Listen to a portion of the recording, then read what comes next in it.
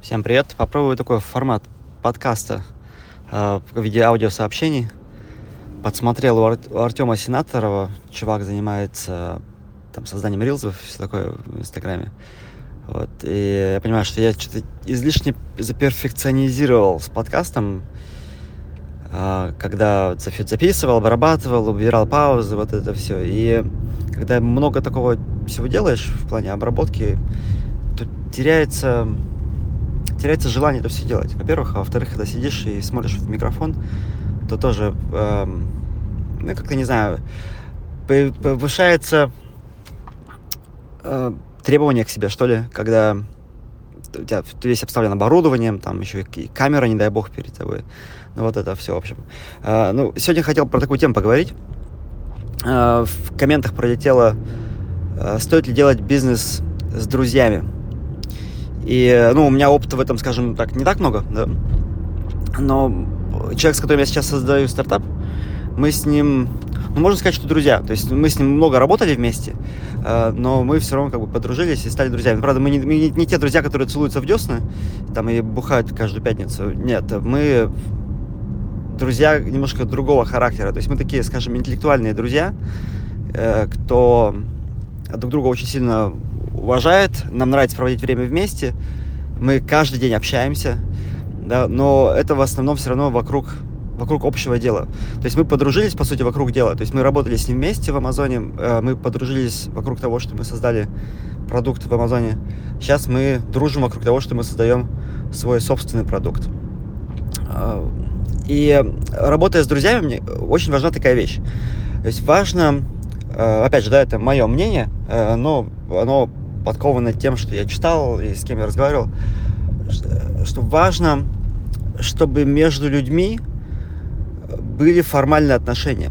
То есть друзья друзьями, дружба дружбой, но нужно формализовать все, что касается, во-первых, денег, а во-вторых, кто что делает.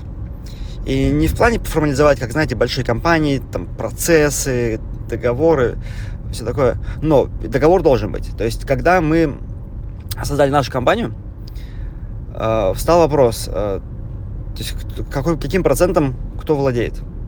И в нашем случае мы владеем каждой половиной компании, но мы не владеем им сразу. Не владеем половиной сразу. То есть у нас настроен так называемый vesting schedule, когда наша доля, то есть в нашем случае мы владеем каждый по 40%, и 20% у нас отведено на пул для сток-опций для сотрудников, для опционов. В общем, наши 40% мы не получаем сразу. То есть мы получаем 25% от 40%, то есть получается 10% от стоимости компании каждый. Спустя год, это называется cliff, one year cliff. То есть через год, проработав год, по сути, бесплатно, каждый из нас получает по 25% от тех акций, которые ему полагается. И после этого каждый месяц мы будем получать по 1/36 от тех акций, которые у нас остались. То есть условно говоря, на оставшиеся 3 года, мы получаем свою долю в течение 4 лет.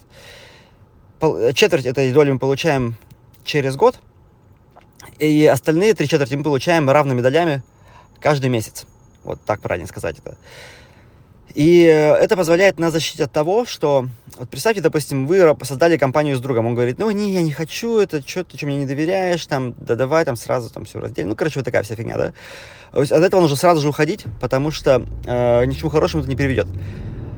Такой пример, да, гипотетический. Допустим, вот вы работаете с кем-то, вы поделили компанию пополам, через 3 месяца он такой, не хочу больше, деньги закончились, или еще что-то. В общем, человек сливается. Да, или не вкладывается в компанию, сколько он должен вкладываться. Он слился, или она слилась. И что дальше? Да, то есть человек все равно владеет половиной компании, или какой-то, скажем, долей в компании. И ничего при этом для этого не сделал, чтобы компанию дальше развивать. Допустим, прошел год, прошел 2, и вы создали крутой, успешный бизнес, а человек приходит и говорит, где моя половина? ты такой, а ты, блин, ничего не создавал же, да? Как там кашу не варил, воду не носил, почему ты как бы претендуешь? А по договору этот человек претендует, потому что он владеет половиной доли компании. И это очень неприятная ситуация, то есть я слышал про такие вещи, которые происходили в американских компаниях, поэтому очень важно вот этот разговор иметь в самом начале и все это прописать в контрактах, иначе там можно просто залететь, особенно с друзьями, потому что с друзьями, в суд ты его потащишь, то есть вот это все, да, это очень, очень проблематично. Вот, поэтому с друзьями бизнес делать можно, но осторожно, и нужно понимать, с кем ты входишь в отношения и как ты их формализуешь. Вот, на этом все. Я бы записал еще больше, но я приехал домой. Мне пора идти отвозить детей в школу. Все, всем пока.